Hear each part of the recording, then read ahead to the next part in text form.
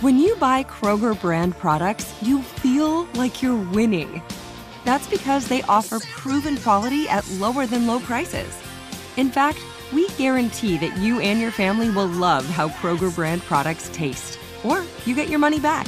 So next time you're shopping for the family, look for delicious Kroger brand products, because they'll make you all feel like you're winning. Shop now, in-store, or online. Kroger, fresh for everyone. This is your moment, your time to shine, your comeback. You're ready for the next step in your career, and you want an education employers respect. So you're not just going back to school, you're coming back with Purdue Global. Backed by Purdue University, one of the nation's most respected public universities, Purdue Global is built for people who bring their life experience into the online classroom. Purdue Global, Purdue's online university for working adults. Start your comeback today at purdueglobal.edu.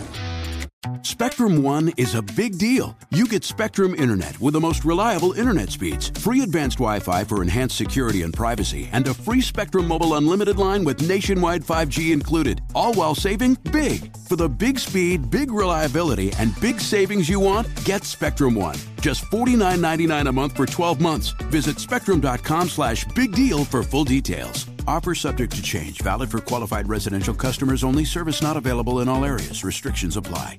A tantrum never got you what you wanted. If you wanted to be a bratty teenager and like fight with mom, she was not going to sit there and like cry with you and be like, oh my God, and get in a fight. She was going to turn and watch ER.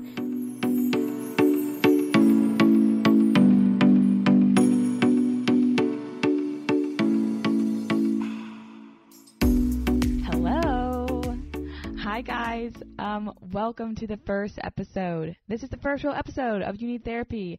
I could not be more excited. I have been waiting on this, like on my toes, for almost a month now. But before we get started, I just want to give a huge shout out to Alex Booth, who is the creator of that intro music. Alex is a good friend of mine all the way back from high school. If you want to follow his music account, that would be greatly appreciated. His Instagram is at BoothTunes. So BOOTHTUNES. Alex, I am grateful for you. Thank you so, so much. Let's jump into this. So my name is Catherine.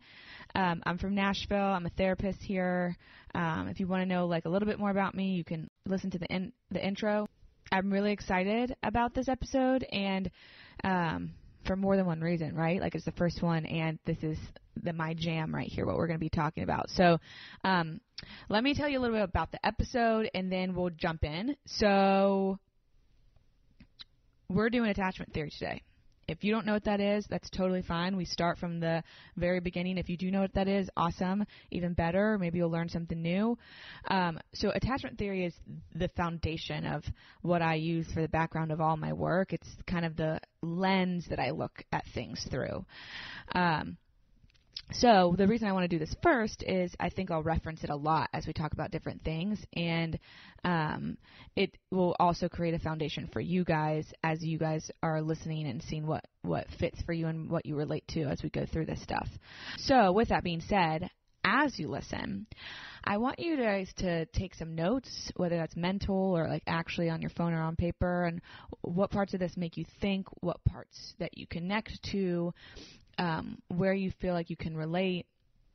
And my hope is that learning about this will be a catalyst to better understand yourself and your relationships. And if there's room for improvement, which we can all just like be humble here, we always have room to improve, you can find the appropriate means to work towards that using some of this information.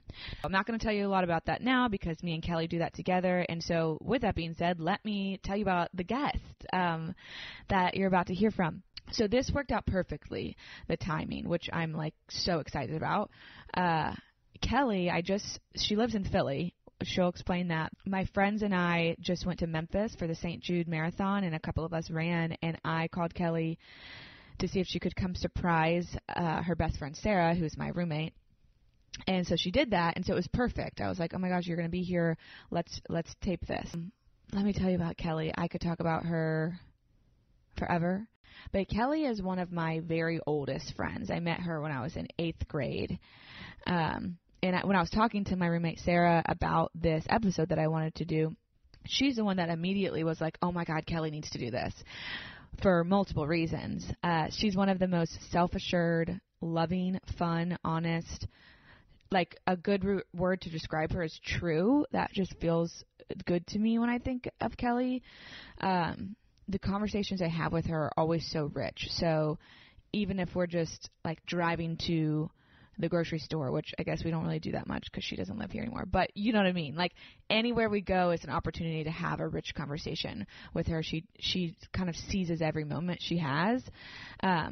She listens really, really well. So she's somebody that like you can sit and talk with, but also she talks, which is nice. And she's someone who's always okay with learning more. She's never done, it seems, seeking understanding and information, which I love. And she's also the very opposite of me in a lot of ways, which it'll be nice for you guys to have two perspectives as we talk about this, because we have pretty different ways we view the world. I was talking with somebody who met her on Sunday night, and he said the next day that he really liked her, and his impression he was only with her for 20 minutes. She's someone who you can feel her confidence and her like self-assuredness. And that's so true. Meeting her is like meeting a comfortable old friend to me. I never have any anxiousness introducing her to people. She can get along with anybody. She's so warm and open, and I think that's because she's so okay with herself. And because she's so okay with herself, it made this episode cool because she was allowing herself to really learn about things, and instead of finding shame in it, it's more of an understanding of, oh, okay, which is why I hope that you guys can get a little taste of that. Anyway, one more thing about Kelly is she was sick when we filmed this episode. So there are some moments where you can like, and now I love that she was willing to do this even though she was sick, but there are some long moments where you can hear her breathing into the microphone, which I didn't realize until I was editing this, and the stuff was too good to redo it. And again, she lives in Philly, so you guys, just like, this is, a little gift of imperfection here, that the audio is not perfect, but if anything, give her some grace in the fact that she was sick and still willing to help me out. So I guess let's just go into it.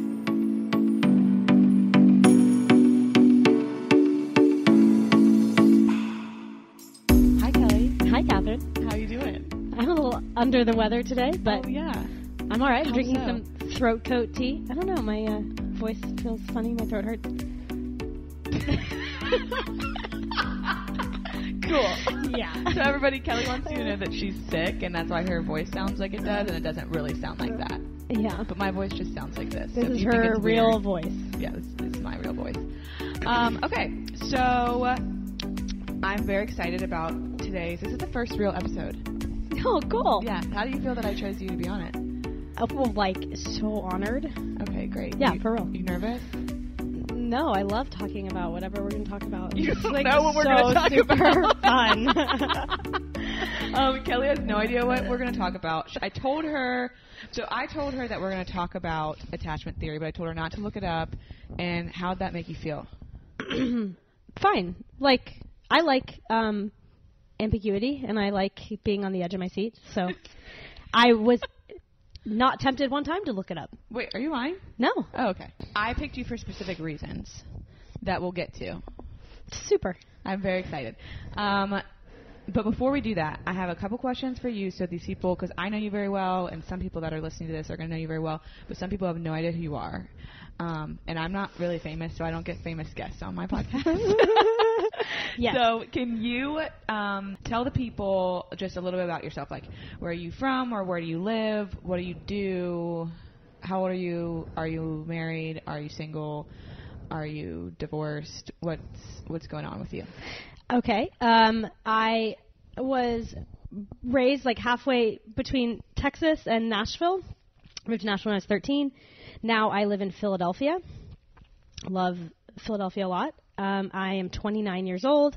I work in construction management and interior design in real estate development. I am not married. I am recently out of a very long-term relationship. And how long is very long term? 7 years. Okay. Great. I would like you to tell the people how you know me. Oh my God. Okay. My pleasure. I met Catherine DeFada beginning of 8th grade. I was going to put a year to that. I don't even know what year that was, to be honest. In what 2003. Social studies, Mr. Marley. You know what I remember from that class, the biggest things. You and the preamble. Yeah. It was first period. Yeah. Well, I mean, like the preamble. He taught us that song about the preamble. It's like, we the people. You always remember that. I really don't remember that. He would stand on the chair and sing it. I mean, that's like a vague memory to me. Anyway, I thought it was important. Keep going. I remember reading Ender's Game, being forced. It was like our curriculum. I don't remember reading that. And I was like, why are we reading Ender's Game, a science fiction future novel in social studies, which is supposed to be historical?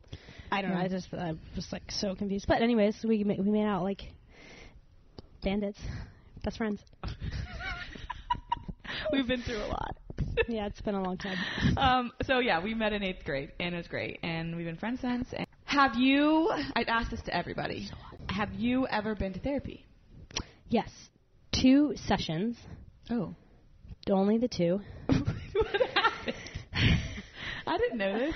Yeah. Remember when I was calling you and was like, how do I find one? And oh my God, you only went to 2 sessions? Yeah.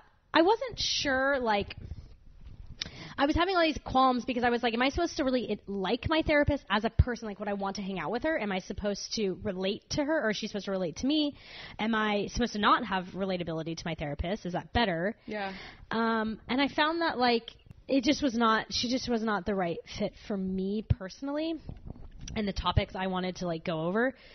Because she was married and pregnant, and it just, I don't know, felt. That's like a hot topic of, like, does my therapist have to be somebody that's, like, in the same life stage as me? Does it have to be the same gender as me? Do they have to be the same religion? Like, all that stuff. I have mixed feelings on it. Yeah.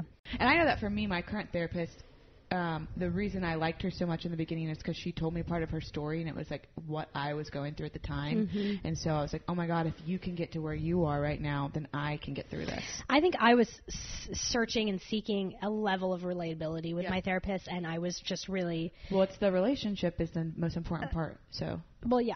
And so I felt really bad, though, because I kind of ghosted her, and I just never came back. But I've intended to go find a new one. Just so you don't feel bad, I don't think we ever take it personally when somebody ghosts us. Okay, good. I had a couple clients who I was like, I love them so much, and I thought we were pretty close. They completely ghosted me. After multiple sessions? Multiple years. Oh, my God. Yeah. Completely ghosted me. But I think that we have enough sense to know that's never really about us. If somebody's seen me for 2 years, then they don't hate me. It's something about them, which makes me sad. Yeah. Here's another question before we get going. Okay. If you did go to therapy today, what would you want to learn about yourself? Okay, that's a really good question. I think that, so honestly, this quote that you posted the other day on the 3 chords thing, I'm paraphrasing, but it was something about saying you can still love yourself but want to make yourself better. Work on yourself. It's okay to like yourself and be working on yourself at the same time. Yes. So one thing that was within my first 10 minutes of talking to this therapist I went to, she said something about saying, you clearly have really good coping mechanisms. And that's stuck with me, but almost in a negative way, where I've been like, oh, is there stuff that I'm not dealing with because I'm so quick to just be like, yep, it's fine, we're cool. And I think that would be something I'd want not for an immediate fix, but just for a longevity of being like, oh, it's okay to feel more and not be. So this is going to be interesting because that's kind of something that we're going to talk about in a second. Okay, so today's episode is on attachment theory. So for everybody listening and for you, attachment theory is basically what I base all of what I do with clients. Like all the therapy I do is from a lens of attachment theory. So when people come in with issues, I break it down to this thing that we're going to talk about, and then I move people through their stuff, helping them understand this, and it helps them understand themselves, and then it gives them a way to change what they're doing. So, for people who don't know what that is at all, I'm going to explain it down to the bottom. But one of the reasons I think this is so important is because I think that our culture, and this is one of the reasons that I wanted you on here, it complements people the highest who are the most independent. Would you agree? Yes. Okay. But I think that gets us stuck, and I think the best versions of ourselves come out when we have interdependence, which is like depending on others as well. Mm-hmm. Why are you smiling? Just because, it's just not really like me. But, yeah. How would you describe yourself? Like, obviously independent 100%, but almost like to a debilitating level. Okay. So I don't think that I would say debilitating. We'll get into it. There was a CBS news report, and it said 1 in 4 Americans say that they don't have one single person they can confide in, which I don't think you relate to that. No, I don't relate to that at all. That's 1 in 4 Americans. I think that we're probably the exception in that. And there's I guess he was a psychologist. His name was Thomas Lewis. He was quoted in Where I Saw That, saying that a good deal of modern American culture is an extended experiment in the effect of depriving people of what they crave the most. What do you think people crave the most? Attention. Yeah, relationship, connection, all of that. So I'm going to read that again for those of you who are listening. That a good deal of modern American culture is an extended experiment in the effect of depriving people of what they crave the most. I mean, social media, that's like a test on that whole theory. Yeah. I think a person's attachment style, which comes from attachment theory, is the number one factor in affecting how people create relationships in their lives and how they form them, how they act in them, all of that. So you know nothing about what this is. This is so fun. It was developed by this guy named John Bowlby. He was a British psychiatrist and psychoanalyst. I'm not great with dates, but I want to say he was alive until like 1990. So he's not far gone. Like this isn't like ancient stuff. It's newer stuff. But after World War II, he was working, I want to say in orphanages. Yeah, I think it was orphanages, where he saw kids, like babies and all, like being cared for, and they were given like adequate food, like they had a shelter, they had all this stuff, they had medical care, but they weren't thriving, and a lot of them were actually like dying and getting sick and dying, and there was no theory that explained like if these kids are getting all this stuff, why are they not? What's happening? Interesting. Yeah, and so he developed his own theory that basically says humans are born helpless and hardwired to search and attach to caregivers. Usually this is the mom, but this can be like any close person that is where you get your needs met. So it could be a nanny, it could be a dad, it could be a grandmother, whatever that is. Basically, if the search for your needs being met through the caregiver is met, there's security. Can the caregiver be a peer? Or does it have to be somebody older than you, or like in actual care of you? Well, it can't be a peer because this is developing. It's starting when you're like an infant. So if it's a peer, then your infant can't give you those needs. Yeah, okay. Which is interesting because humans have the longest period of vulnerability than any other species on Earth. As in, like, we need our caregivers longer than any other species. Yeah. So, like, if you're a baby, it's like almost so, like, I would say, like, till you're, like, 8 years old. I don't really know where the cutoff is. Like, imagine, like, there was a disaster coming, or, like a baby can't, like, get up and run away from somebody who's attacking it. Yeah. Like, they have to have a caregiver come and do that for them. If the need is met, then you create secure attachment. If the need is unmet, you're going to create insecurity. So that's just that basic stuff. Success or failure of the search of that is going to what's interesting is it, like, for me it all makes sense, but essentially imagine like your brain, like the patterns, it's like your brain, like all the connections that your brain is making and like wiring together happens in like the relationally the first 2 years of life is the biggest part of that. So like your brain is sitting there developing, okay, it's making meaning of everything that happens. Your attachment is like a fundamental part of your development, like anything else, like any other part, physical or reproductive system, all of that. It's the same. It's just as important. And there are 3 essential functions of the attachment system. So your caregiver is going to give you these 3 things. 1 is proximity maintenance. So that means the caregiver is somebody that you can keep close for comfort. So you're just getting comfort for that person. 2 is a secure base. So this person is making it available for you to go and explore. And then the 3rd one is a safe haven. So when you're going and exploring, then you know you have your safe haven to come back to when you get scared. So those are the 3 things that your caregiver is supposed to have. And then the caregiver has to meet 2 criteria. So or the attachment figure. So 1 is a threat of separation from the caregiver will cause the person anxiety. Okay. Which for a baby is like crying. That's what it's going to look like.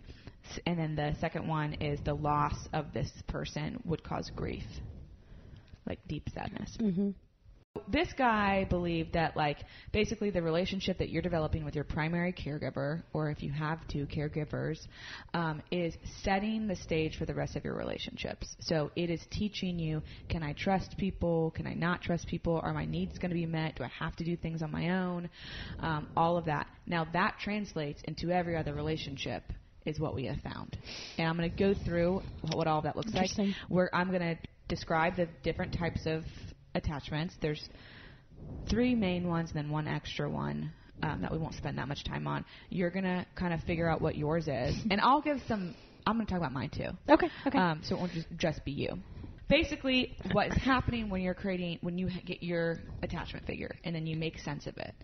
What you're kind of doing is answering questions about yourself. So, am I lovable? Can people be trusted? Do people any questions like that? Okay. And so if you answer those questions with like a yes, the first type of attachment would be secure. That's what you would get. Like you would have a secure attachment. So that's the one we want. And this is 55% of Americans. So most people, the majority of people, have a secure attachment. The infant will experience a sense of security with your caregiver, and like essentially your mom will show up. These people will believe that people are good. They believe their partners and relationships will be loving and there for them. They're able to communicate their needs well. They're not overly sensitive. And they don't feel rejection as easily as others. They are programmed to expect that people will show up, and they're comfortable with intimacy. And then we'll get through it. Okay, so the second one would be insecure, because there's 2 insecure types. One is insecure avoidant. So that would be when your caregiver is like unresponsive. So your mom, or whoever it is, I keep saying mom, but whoever just doesn't show up. And so what you learn is that like people aren't going to be there for me. I can't trust people. I have to do things on my own. So these people learn to shut down and avoid intimacy. I can't count on people is what they believe. This is 25% of Americans. Okay. You're giving me some like... Okay, so some things that these people would think or how they show up is you have to take care of yourself. It's difficult to trust others. Their partners in relationships will want them to open up more than they're comfortable with. They believe in self-reliance. When conflict occurs, they will distance themselves. And they are the ones, this is one thing that I'm like, oh, I wish I had that. What weird they don't get sidelined by grief from breakups as much. Which obviously, because they're more separated. Yeah. So that is insecure. And they're more self-reliant. So they're like, I need to worry about myself. I'm going to move forward. And it's also like, I knew this would happen. Yeah. And then there's insecure anxious. So this is when the caregiver is inconsistent. So sometimes they show up and sometimes they don't. Sometimes they can count on them. Sometimes they can't. That sounds like the worst one. Well, I'm this one. Yeah, you read this. I think that as we'll talk more about this after I explain this will make sense. But I mean, yeah, it's not great. It's 20. You handle it really well, though. Well, I don't know that you know all the details of my romantic relationships. And people will make sense of like what I was like in high school. It will make sense to you more. Cool. Because I wasn't so nice in high school. But we loved her anyways. So this is 20% of people. Okay. Instead of shutting down, these people will protest more. For a kid, for a baby, that's more crying, but they also become very clingy. So this is your stage 5 clinger. Okay. Which I'm not a stage 5 clinger. No, I would never. I hope not. You're like stage 3. Stage 3. So these people are worried about what is going to happen. They're reluctant to get close because they worry the partner won't want to stay with them. Okay. However, at the same time, they're like, I need you. Doing everything to make sure he stays with them. Yeah, they're like a come here, go away, I love you, I hate you kind of person. So at the same time, they don't want to get really close, but then they also want to merge completely with people, and this actually scares people away, especially an avoidant. They're hypercritical towards their partners. They feel rejected at the slightest lack of attention. I have so many stories of this. Like if people don't text back fast enough, or somebody can't do something, it's like we take that as like personal attacks of like, you don't want to be with me. There's big ups and big downs. And so this one, like the reason that it's like you don't want to be with me is because their like core beliefs are like, I'm not good enough and I'm not lovable because mom shows up and then she doesn't, and then she does and then she doesn't. So you make up like, okay, I guess I'm not worth being consistent with. But because they have that little part where people do show up, they're like, well, I know people can show up, so when I get it, I want all of it and I want it now. Because then it might go away. I don't want it. Yeah, exactly. I don't know when it's going to go away. So this is really interesting. So I'm 30 and Kelly's 29. And we're both essentially somewhat single right now. We're not married. Past age 30, insecure, whether it's avoidant or anxious, people make up the majority of the dating pool. Because, do you know why? I mean, you could probably because all the secure ones are partnered up. Yeah. Secure. Because they love relationships and they feel secure in them. Right. And people in secure relationships, they're going to find a partner and they're going to stick with that person longer. And probably they're not through a lot more away. thick and thin and Yeah. Yeah. They're not going to run away. They're not. So those people usually like partner up and get married faster. Whether or not we can hold debate that, but the people say that anxious and avoidant, the combination of the two, it's like almost like the worst combination of a relationship. They call it anxious avoidant trap. Now, I think that you can still have a relationship with those two if they're willing to work on themselves, but the reason being is anxious people and people with avoidant attachment styles are attracted to each other because they confirm their belief in themselves. So for those with an avoidant attachment, an anxious partner will confirm their belief in themselves as a strong and self-reliant person, as well as their view about others as needy and dependent. And then for the anxious partner, an avoidant person will confirm the belief that you can't trust people's commitments. And also, people with anxious attachment styles, they're more likely to be the ones that like avoid red flags because they're so anxious to get in relationships that they somewhat will take a less desirable person at times. There's a fourth type. We're not really going to talk about it, but it's disorganized. That's like a very small percentage, probably like 5%. And that is when you have like, it happens when you have like a mentally unstable parent where it's like there's no rhyme or reason for anything. It's just cuckoo crotcha. That's sad. Yeah. Okay, and one thing that I want to kind of drive home is that with explaining all this, the way that you grew up and your caregivers 100% had an effect on developing your personality and how you cope and how you view the world. But none of this understanding is to place blame on your parents, because I believe for the most part that people do the best they can. And just because you have an anxious attachment style, it doesn't mean that your parents were bad.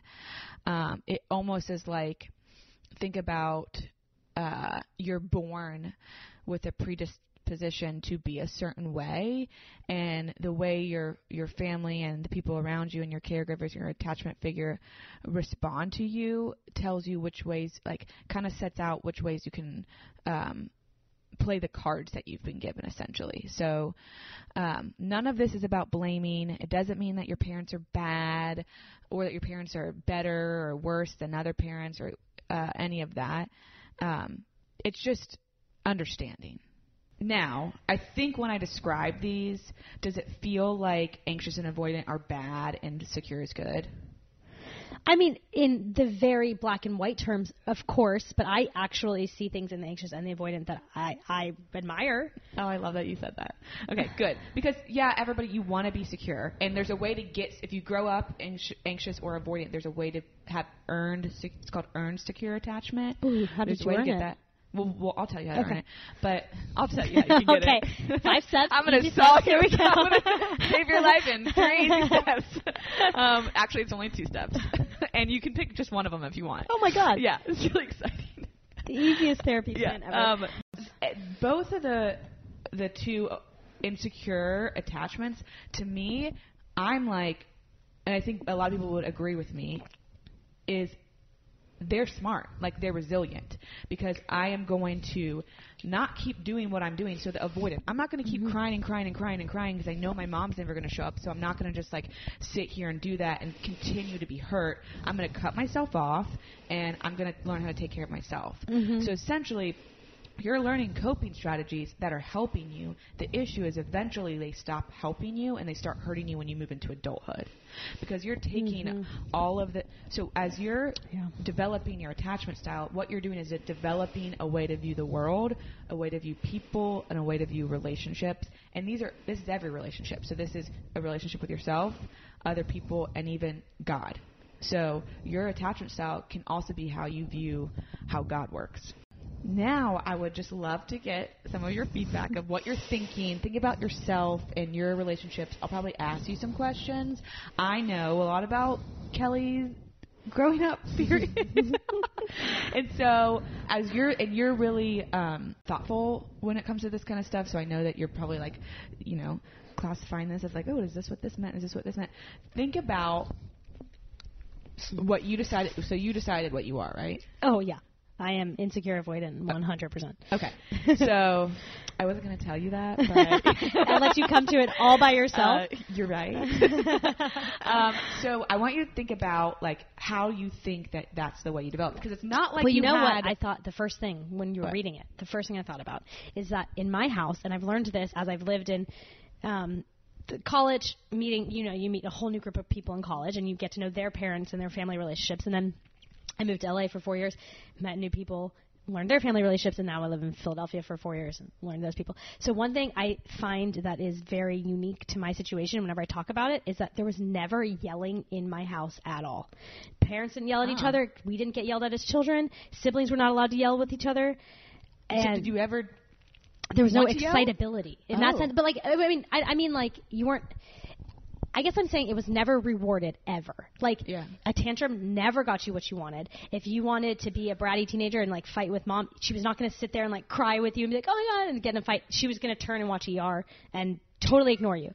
And so I think that it's like to me, I think of it, obviously, I don't know anything about therapy, but I think of that stuff as like a learned reward. To be like, oh, if I scream and cry and I act sulken or grieve really hard, or if I do this, I'm going to get something from these people. But I would never get that, and I learned that very young. So I would just go to my room and totally be fine. I'd be like, well, let me ask you a question about that. What was the belief that you created about yelling or crying? That it gets you nowhere.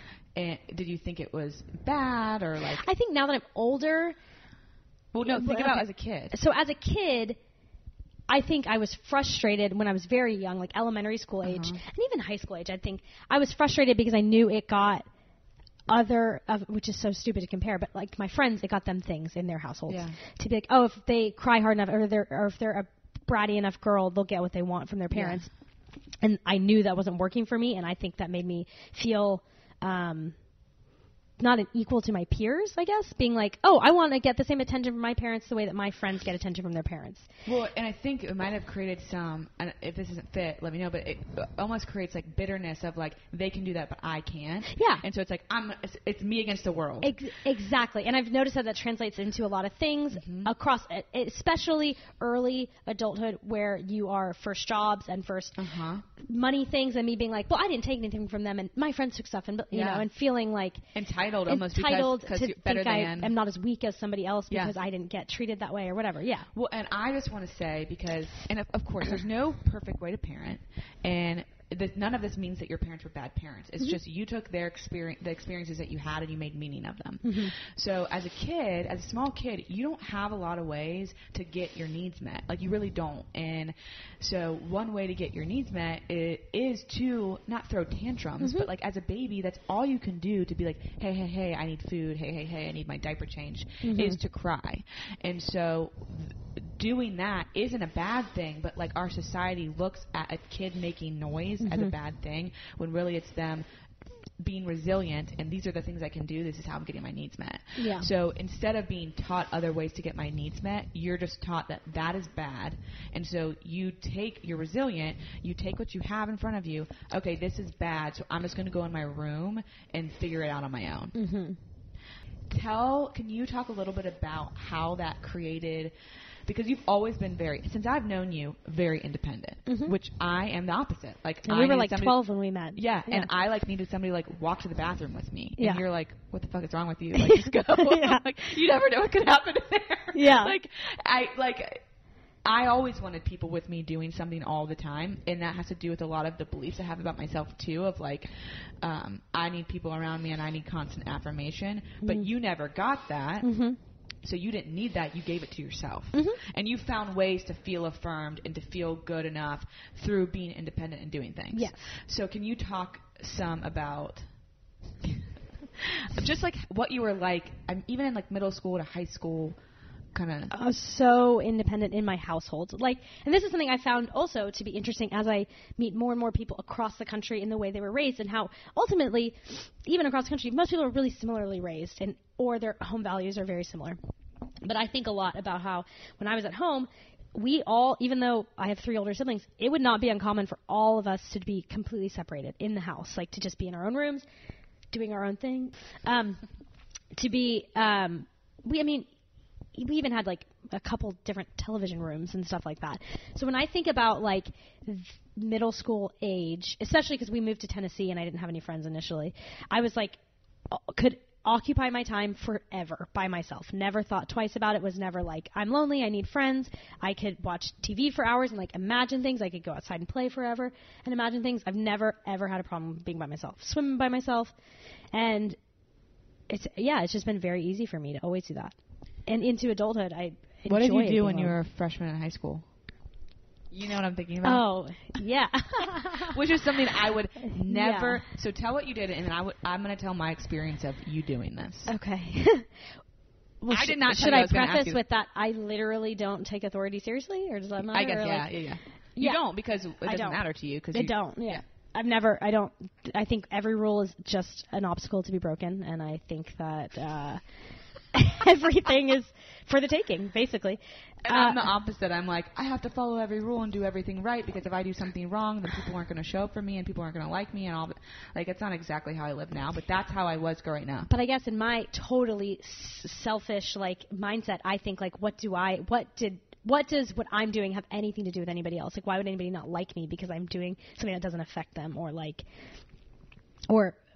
even to my parents, I was like, ultimately, like, yeah, this is gonna be a pain in the ass for them, but like, I really didn't think it would really affect them very much. And your development of being good enough, I mean, you knew that you didn't earn validation through people giving you what you wanted. Like, you earned validation through going out and doing things on your own. Mm-hmm.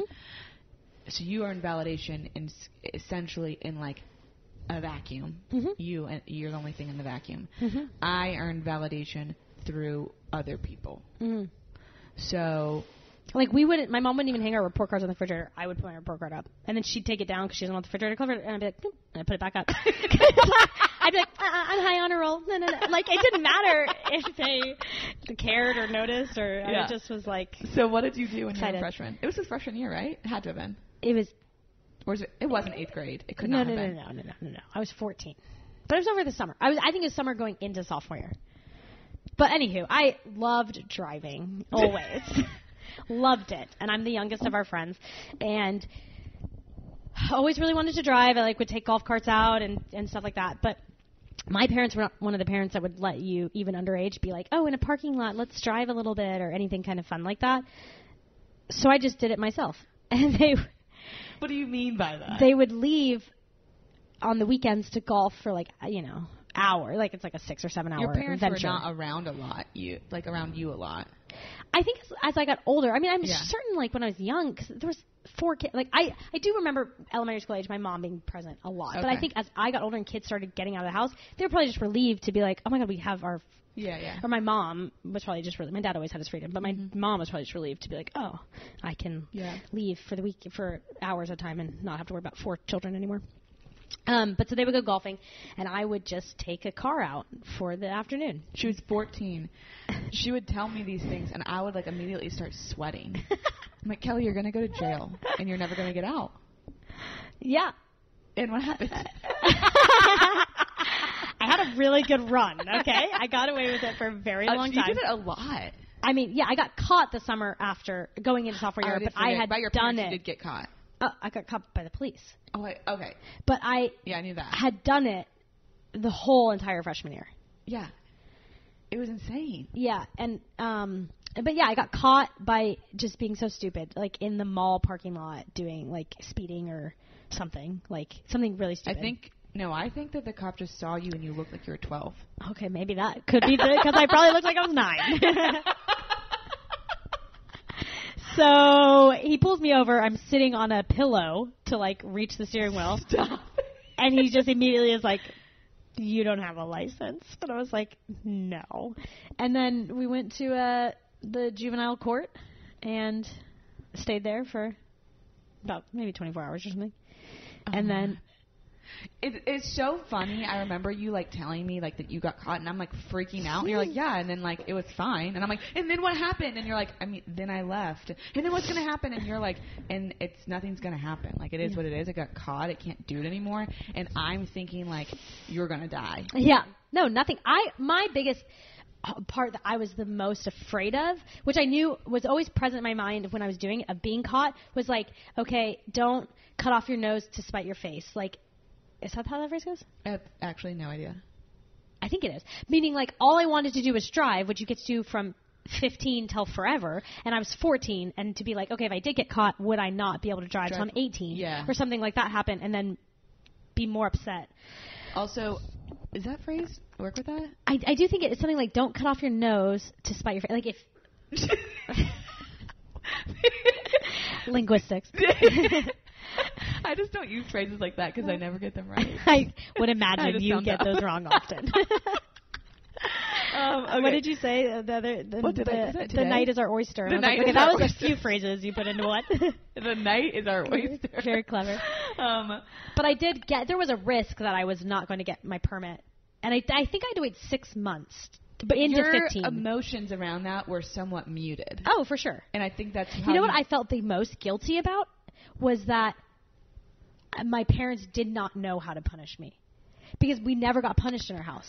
And like, because none of us really did anything terribly bad. Like Yeah. we were all good kids who like cared about school to the normal amount of whatever that someone would care and whatever. And so I just remember coming to my mom, like whenever she picked me up and being like, well, what should we do? Like, should I be grounded? Should I be this? Should I do that? To like because I wanted to like make sure she felt parental in it or something.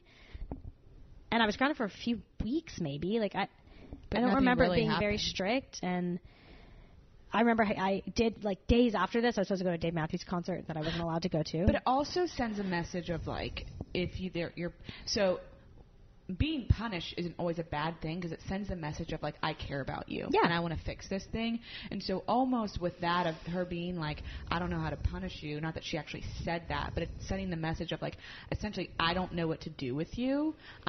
It could be, I can't handle you. It could be, but a kid could take the mom could have the message of, like, I'm overwhelmed, and the kid could take that as my mom doesn't care about me. Mm-hmm. Yeah. Depending on just how they view the world at that point, based on their experiences thus far.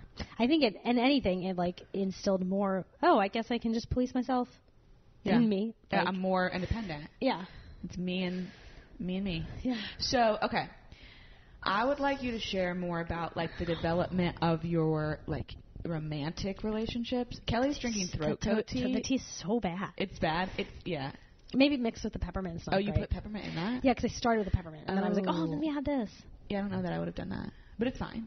Mm-hmm. Okay, so sorry, you have an interesting development of romantic relationships too, how they start and end and all that. Yeah. So I want you to talk as if like I don't know anything. I'm like describe like imagine like you came into a therapy session. I'm like describe what your romantic relationships look like and how are you in them.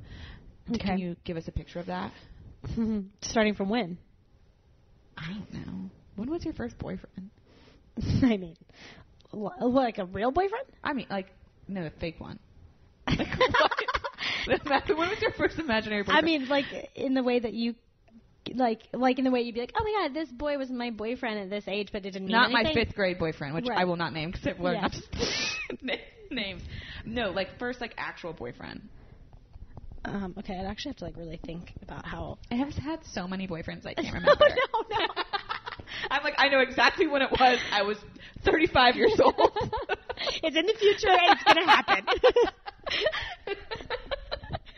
No. I mean, I don't know. I guess what I think is, like, I don't think that the word boyfriend or girlfriend is as important as it is who was, like, how were your first romantic like, I guess what I'm thinking is, like, I feel like somebody who I really learned about romantic relationships. You don't have to say the names.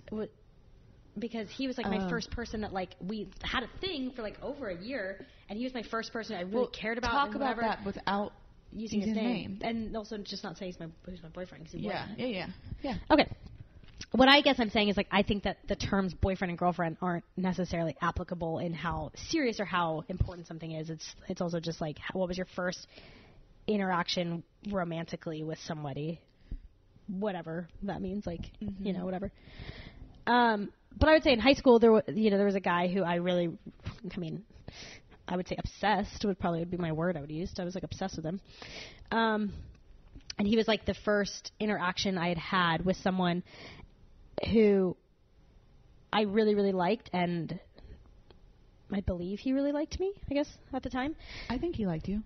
Yeah. I mean, clearly. Private signs showed that he liked me, but I don't know, whatever, what he would tell somebody else, you know what I mean? I'm going to pause you because this is important, too, and it's just because we're so starkly different, and this was when you were talking to him. Kelly and I went to a Taylor Swift concert. Yeah. And it started at, like, 12 midnight. She was probably, like, the closers. No, it was not. Yeah. So it was when Tim McGraw had just come out, and I was like, will you come to this concert with me? And you were like, who is that? Like, I remember we got her CD and brought it back to everybody at Holly's house. And she signed it. She signed it, yeah. And we have a photo with her. Yeah.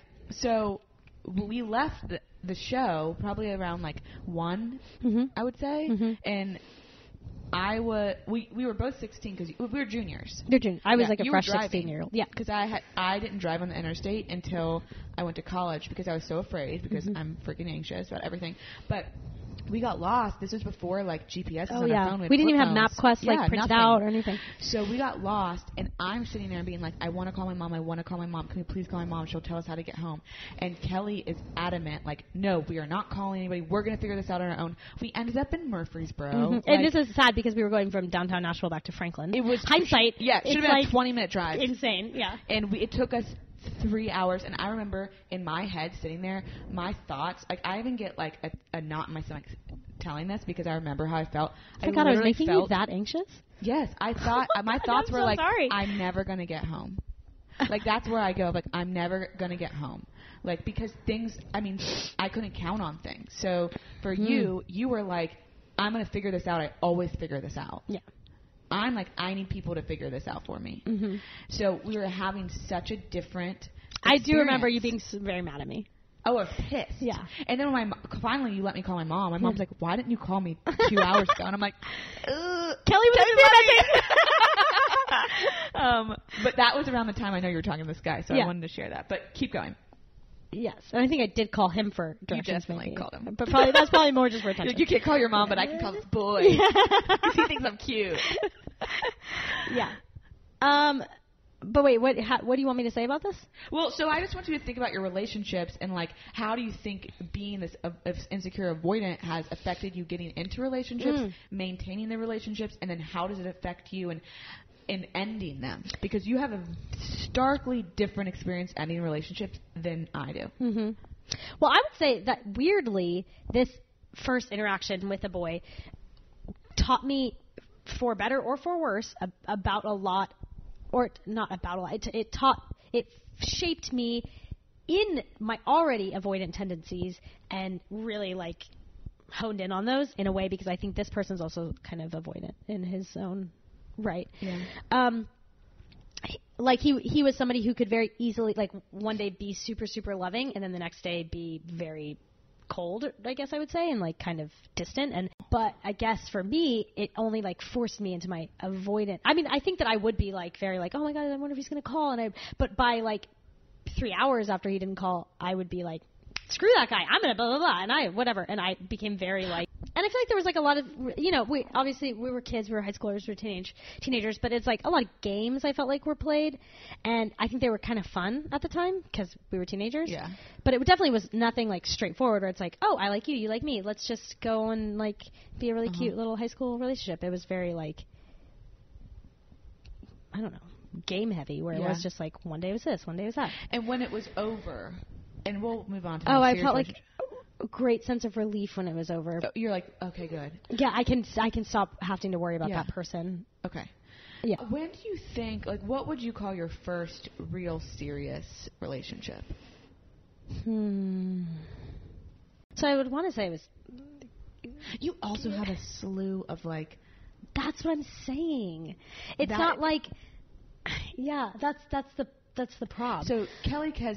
Yeah, you have consistently these like pseudo relationships where you're avoidant, so you're not attaching all the way. You're like dating this person, but not really dating them, hanging out with them, whatever you want to call it. But you're not investing yourself totally, because essentially in your head you know it's going to end. So if I don't get attached enough, then I'll be okay when it ends, and I was okay before it started. I'm okay in the middle. I'm okay when it's going to be done. And because I value independence so much, I have a very big fear of losing myself in a partner. Yeah, I've done my life like this my whole life by myself. Like, don't come in and fuck this up for me. What you're describing is you keep talking about all these guys that you're like, I had this brief fun thing with this person and this person and this person. That's what an avoidant person would say. Is, I had this brief fun thing with this person. It was nothing serious, and that's okay. I would hate that. I'm like, if I don't have a brief fun thing with somebody, they're all very fond serious. Memories for me. Yeah, because you're attached to the idea of maintaining independence. I'm attached to the idea of I need people. Yeah. And I'm afraid people are always going to leave me. So a relationship that's like fluid or like non-serious is sending me the message that like they don't like me. I'm worried the whole time that they don't like me or I'm doing something wrong. I need confirmation that you're my boyfriend now. You don't need that, because you're like, I'm okay by myself. I'm not okay by myself. Yeah. Was my message. I don't believe that now. Yes, but I've course. also been through years of therapy. And then had to become a therapist myself. Yes. But you're confirming that whole idea. So Kelly has had these like over and over these like fun like wispy relationships where she's just totally enjoyed herself. Kelly also is not attached to any social media, not attached to her phone at all. You like live off the grid. Essentially, but like on the grid at the same time. For 2019, it's living off the grid for like, for every decade before this, it was just like living normally. Yeah, right. Well, for you.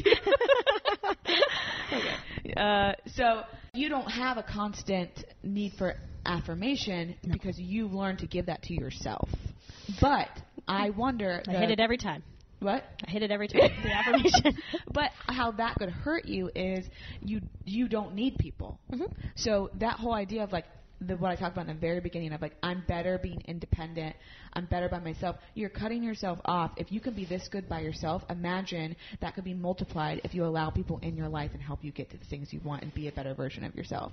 Because I know for me, I have learned more about myself through my relationships with other people. I can't learn about myself in a box. Yeah, sure. So I'm learning about myself through getting really close to people getting like very, very close to the insides of me, calling me out on things, saying what they like about me. The ending of relationships honestly, that is one thing that, like, I say this all the time. I don't know if I can bear another one. But I will say, in hindsight, like, I'm so grateful for every relationship that didn't work out, because I wouldn't be where I am today. Wouldn't know what I know about myself. The only way I learned that was allowing myself to attach to people.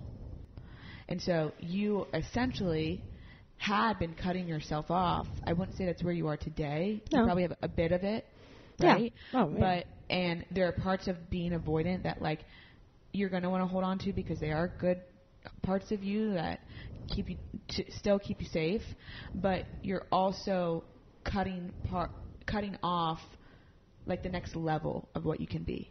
But I would say that I even, like, with talking about my slew of, like, kind of always having something going on one way or the other, I do feel like I'm never how do I want to say this? Like, I'm very open to things, in the sense of meaning, like, I will give a lot of different types of people a chance or whatever, and be like, oh, I'll hang out with so-and-so for a little bit, or I'll talk to so-and-so, because I'm not afraid. Like, I don't feel like I'm, like, afraid to connect to somebody. You're not afraid to get hurt. I'm not afraid to get hurt. I'm not afraid to connect to somebody. And then I feel like I've had relationships where I have been like, oh, let me try something more traditional and standard, which in college I dated a guy for close to 2 years who was older than me, and he was not in college. And I felt like I really tried to give that the good, like, regular relationship try, and be like, okay, I'm going to, like... You also go into more risky relationships. Yeah, for sure. For sure. Yes, I do. Period. Yeah. No more. Moving forward. But, yeah, because I think that I wanted to be like, oh, all these other people are having these more, like, traditional style relationships. Let me give that a go. And so we did the whole thing where it's like you're spending the holidays together, and you are hanging out very consistently. Like, I would see a lot of friends, like, give up friend time to be like, I'm going to go hang out with my significant other. And I'd be like, oh, that must be smart, and that must be what you do. But I ultimately tried to break up with that person for 6 months before it really stuck, and that was because it just was, like, every time I tried it was not going anywhere. But he was somebody who drained life from me. And so I do agree that I'm like, oh, if you get in the right relationship, you can probably grow and be way better. But I think that somebody like me can also become very, like, oppressed very easily. Yeah. And feel like you're carrying all the weight of... Yeah. And for, like, people listening, this doesn't just, we're talking about romantic relationships, but it applies to every relationship. So your attachment style is going to affect you at work. It's going to affect you with friends. I think about it with a friend. Like, I don't have a single friend that I don't like. Like, I don't have any of those people I feel like I need to talk to, but I don't want to. Anybody I'm like, oh, I was just friends with her when I was 8, so I feel like I need to still talk to her, like, or whatever. You know what I mean? Like, I don't have a single friend that I would call, like, a drain, or a single friend that I'm like, oh, I get depleted after I hang out with them. I don't have any of those. You know that I'm the opposite, and I've talked about this a lot lately, but I feel like I've always had this belief that I have to be friends with everybody. And there's a couple of reasons for that I've figured out. One is it's painful. I despise pain. I run away from it as much as I can. That's why I'm always doing something. I'm always planning something, because I have to look to the future. I have to have something to look forward to. It's painful for me to come to the conclusion that people are bad, that somebody could be bad. And so I have to hold on to this belief that, like, everybody has a good side. And I've had a lot of friends, and I think that my close friends get frustrated, and they'll say things like, why are you hanging out with her again? Or why are you And I have a lot of friends that I'm like, almost like, I'm going to prove that they're good. And so I have a lot of people that I hang out with like that. I think that's very endearing. It can be, because I have, as anxious as I am, and as much as I am afraid people are going to hurt me, I think I do give most people the benefit of the doubt. And I give a lot of second chances. But it's not helpful. It could be endearing in that way, but I had to get a hold on it, because I was continually getting hurt by people, and they were doing the same thing to me over and over. It was like that fool me once, whatever, fool me twice, like over and over the same thing. I was getting the same feedback back from them, and this isn't just one person. This is multiple people. And, like, even my mom one day was like, why do you give people second chances that don't deserve them? Yeah. Yeah, it's endearing, because I think I was uber judgmental in high school, and now I'm the opposite. Yeah. So I think that's the other part of it. Is like I was trying to, like, overcorrect. Yeah. I'm not this bad person. I'm a good person. I'm a good person by believing everybody. But then that hurts me, because I let people I was letting people walk all over me. Sure. Take advantage of me. Yeah. So, but that's interesting that we have these opposite attachment styles, and we have the opposite way that we were relating to friendships as well. Yes. And the same thing in a friendship, like, obviously, this is not, I don't mean this as a blanket statement. If I have a friend who's going through something difficult and she really needs attention or advice or a lot of just comfort, I'm more than happy, love giving it, but I would never walk into a friendship with someone or commit to a friendship with someone if I felt like they needed. Well, and you can cut friendships. Not that you're like harsh, but walking away from a friendship is going to be easier for you than somebody like me. Yes. Do you mind if I ask some? Yeah. Okay. So your most recent relationship, we can go into this just a little bit. Yeah, sure. Okay. Was 7 years. Yes. Can you tell me a little bit about what that relationship was like? So, sure. I'm being weird about this because it just kind of recently ended. Yeah. And we still love this person. Yes. And nothing bad happened. Nothing bad happened. So it's just, I'm asking you to be very open. Okay. So, do you want me to talk about? You don't have to give details. The dynamic of the relationship, or like how talk about it started, the dynamic or and how your role in it was, and all that. Okay. Yes. Again, this person is amazing. We love him. There's nothing bad happened. We started dating very, very young. And he was younger than I, but still, I was just fresh out of college. And we were long distance for a very long time, and then we were not anymore. But he was a student most of our relationship. And so I certainly, because it's in my nature to do this anyways, took on the alpha role in the relationship and was like the decision maker and the party starter and the whatever other phrases you could say for that kind of thing. And he is so chill. He would do anything I ever wanted to do most of the time. But he certainly was not like a boring person or anything. He just was like, yeah, okay, whatever you want, that's fine. And after, years of that, while there was a ton of love and we were very, very good friends and we were very happy and we never fought or bickered or had like what I would even deem as real problems by any means, it just got a little stale maybe, or old, being like, this is the dynamic, and it's very, very difficult to change the dynamic without a ton of work being put in. And I think at that time, at this time, it just didn't feel necessary to put in a ton of work because we're still young. And it was like, maybe this was just what it was, and it was amazing for this time. And now we can both have grown and learned all these amazing things from each other, and we can go be with other people and try out a different life that feels different and you get different things from. And there are probably people that are listening to this being like, what the hell, how does somebody walk out of a relationship and feel so okay? Mm-hmm. And it's because the way you view the world and how the relationships will happen again and all of that. I would leave a relationship of a year and feel like my world is falling apart and every second crying. So it's not bad. It's not bad. It's just a different way to view. Mm-hmm. You made like a face when I said about we can walk away from this and have learned a lot. I will say the dynamic of the relationship shows that like I want somebody. This is what I was going to say. Oh. I want people when I'm in a relationship, there's a part of it that excites me of having somebody that can essentially take care of parts of me or help take care of parts of me. So your whole life you've been very, very independent. However, this is where this earned secure part comes in. Mm-hmm. Because you were like, I'm going to be the alpha, I'm going to be this, whatever, blah, blah, blah. You're moving into secure attachment by saying like, I don't like this anymore. Mm-hmm. Like, I want a more balanced relationship. I want a relationship where I don't have to do all of the work. I want a relationship that feels like I'm not going to, like, if it ends, I'm not going to be okay. Like, I want a relationship that if it ends, I feel like there's going to be a part of something in me missing. Mm-hmm. The way you earn a secure attachment, there's two ways you do that. One is through strong, meaningful relationships with other people, which is why therapy is so helpful with helping with attachment styles and doing this. If you're listening to this and you're like, I have this crazy anxious attachment or this crazy avoidant, and a relationship with a therapist can propel that. Because my job, and I usually explain this in a first session with somebody, is I definitely did it when I worked at the ranch in a treatment center because people really tried to like I mean, I had people slam doors in my face, a lot of fuck yous, and I showed up every single day to my job. So I'm teaching them, you can do whatever you want to me. I'm going to be stable. I'm always going to show up. So I'm that secure base. I'm the safe haven. I'm all of that.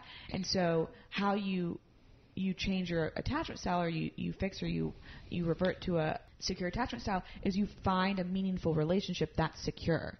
And so in therapy, a lot of times, which is why I think my job is so cool, is I get to be the first person that consistently shows up for them.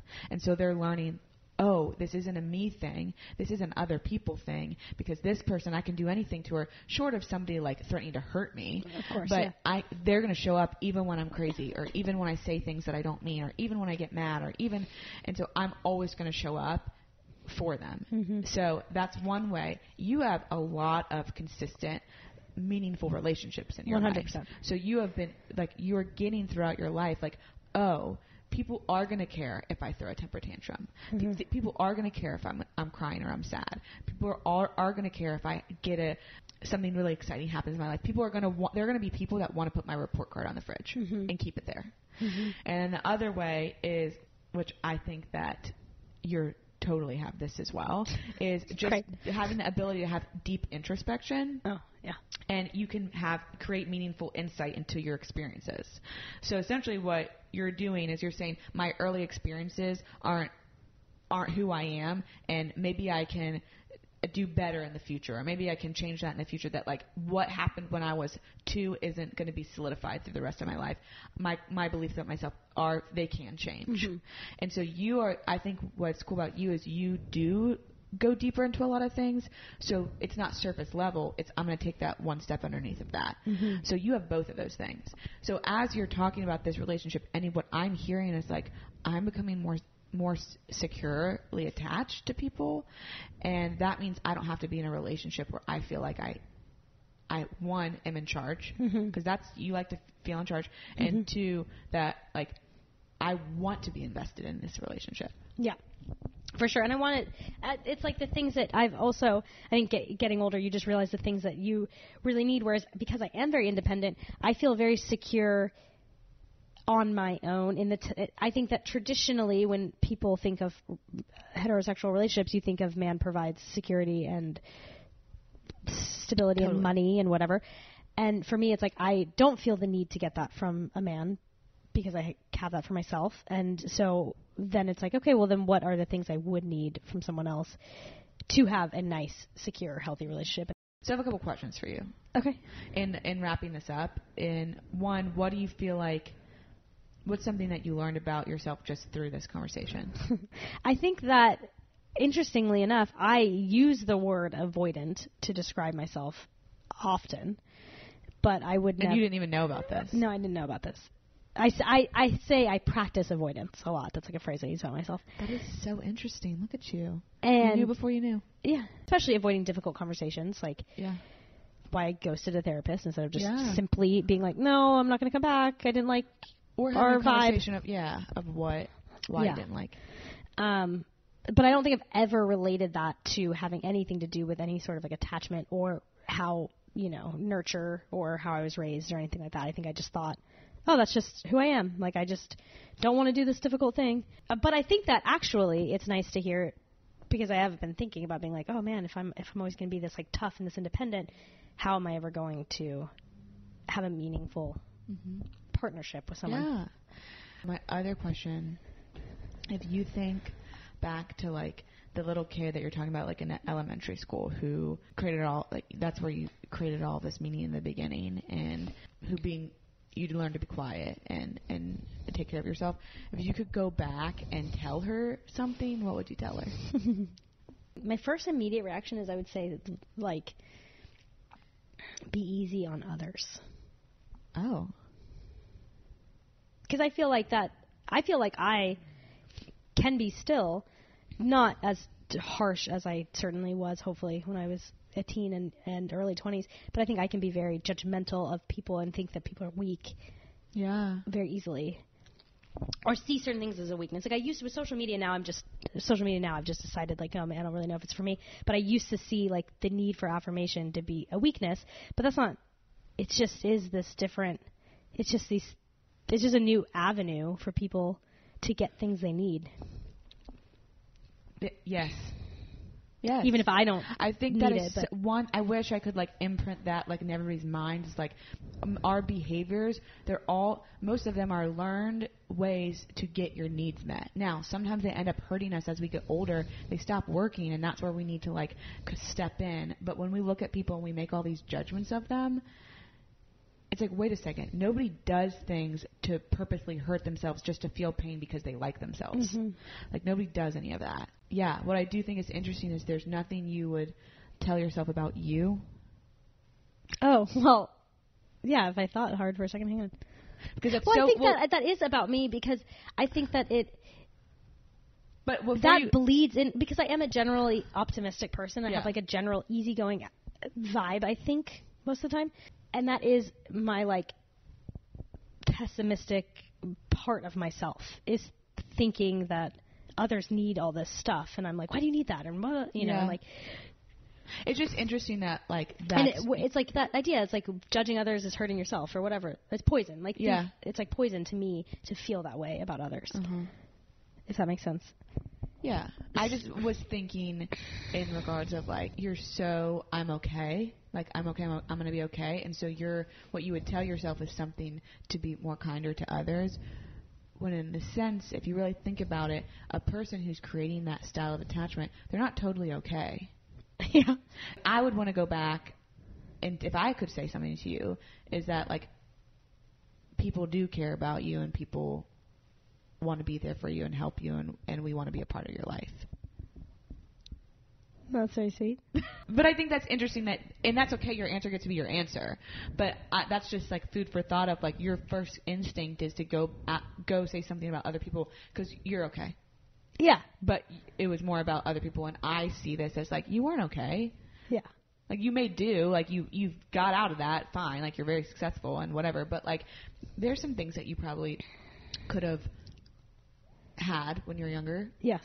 But you're not weak, so. And I think ultimately, that for a long time I thought like, oh, well, these experiences will better me down the road. But at the end of the day, we all have the same things. Yeah.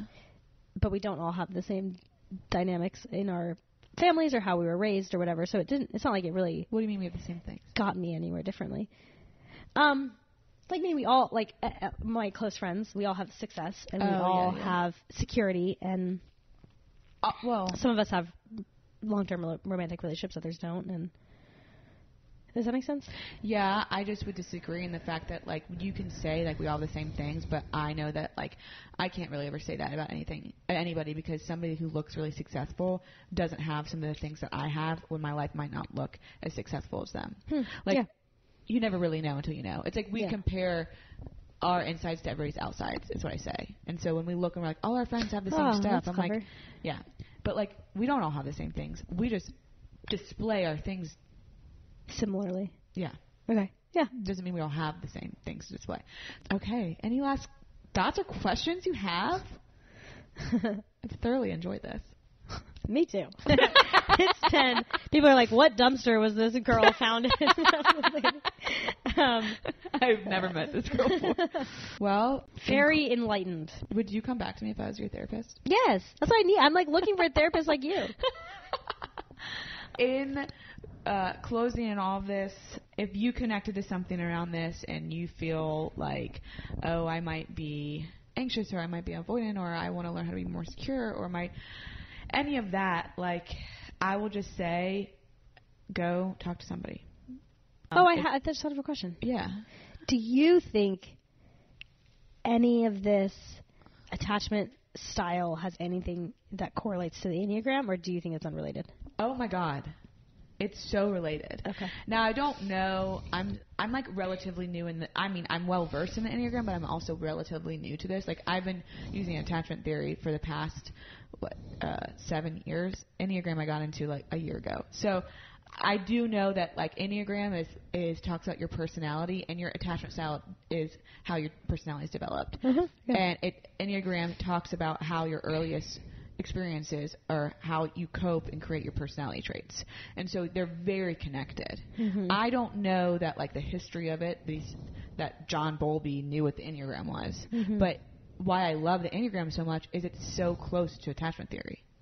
I was thinking that a lot, like just talking through, even when you were describing the 3 attachments, and I was like, yeah, that matches. And like, if you know, the Enneagram talks about how like you have the 2 sides of you, like the healthy and the unhealthy or whatever.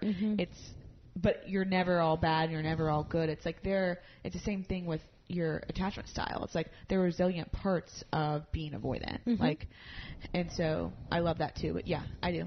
Okay. I assume that eventually I'll be doing an episode on the Enneagram. I can't do that one on my own because I'm not an expert in that. But anyway, okay. So if you guys relate to any of this, if you want to learn more about your attachment style, you can reach out to me. I would love to help you find somebody that can help you learn more about that. And again, you can follow me at 3 Quartz Therapy on Instagram. You can reach out to me directly through my website. It's 3quartztherapy.com. And yeah, that's basically it. I love this. I was really excited for this to be my first episode because I think it's going to help in all of the conversations that we have here. Thank you, Kelly. Oh, thank you. You can fly down from Philly anytime and be on the podcast. People, And I would totally plug Kelly's Instagram, but she doesn't really use it and she doesn't really care. Because she's avoidant and she doesn't need you. World's most boring Instagram you've ever seen. But yeah, I hope you guys have a great week, and thanks for listening. And if you could please rate this. Is that what they call it? I have no idea. Yeah, 5 stars. Give me 5 stars all the way around. Subscribe to this. I would love comments and feedback. That would be awesome. And catch you in 2 weeks. Peace out. Rainbow Trout.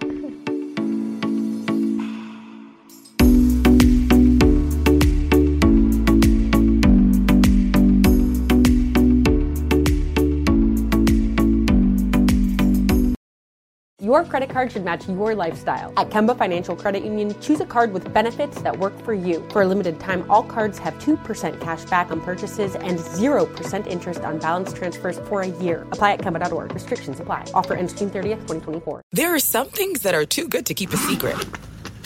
Like how your Amex Platinum card helps you have the perfect trip. I'd like to check into the Centurion Lounge. Or how it seems like you always get those hard-to-snag tables. Ooh, yum. And how you get the most out of select can't-miss events. With access to the Centurion Lounge, Resi Priority Notified, and Amex card member benefits at select events, you'll have to share. That's the powerful backing of American Express. Terms apply. Learn more at americanexpress.com/withAmex. Are you feeling overwhelmed by anxiety, struggling to find restful sleep, or plagued by a restless inability to focus? It's time to break free from the chains of mental health challenges and discover a path to healthy living. Welcome to Amen University, founded by renowned psychiatrist and brain health expert Dr. Daniel Amen. Dr. Amen, alongside a team of esteemed doctors and experts in their fields, understands the struggles you're facing and are here to offer solutions. From debilitating anxiety to sleepless nights filled with worry, our courses are meticulously crafted to target these specific challenges head-on. Join us on a journey of transformation led by Dr. Amen and a roster of top-tier professionals. Say goodbye to the constant battle with your mind and embrace a future filled with hope and possibility. Visit our website today to explore our courses and start your journey towards a brighter tomorrow. Use code BRAIN10 and get 10% off. That's code BRAIN10 and get 10% off your first purchase. Amen University, because your mental health matters.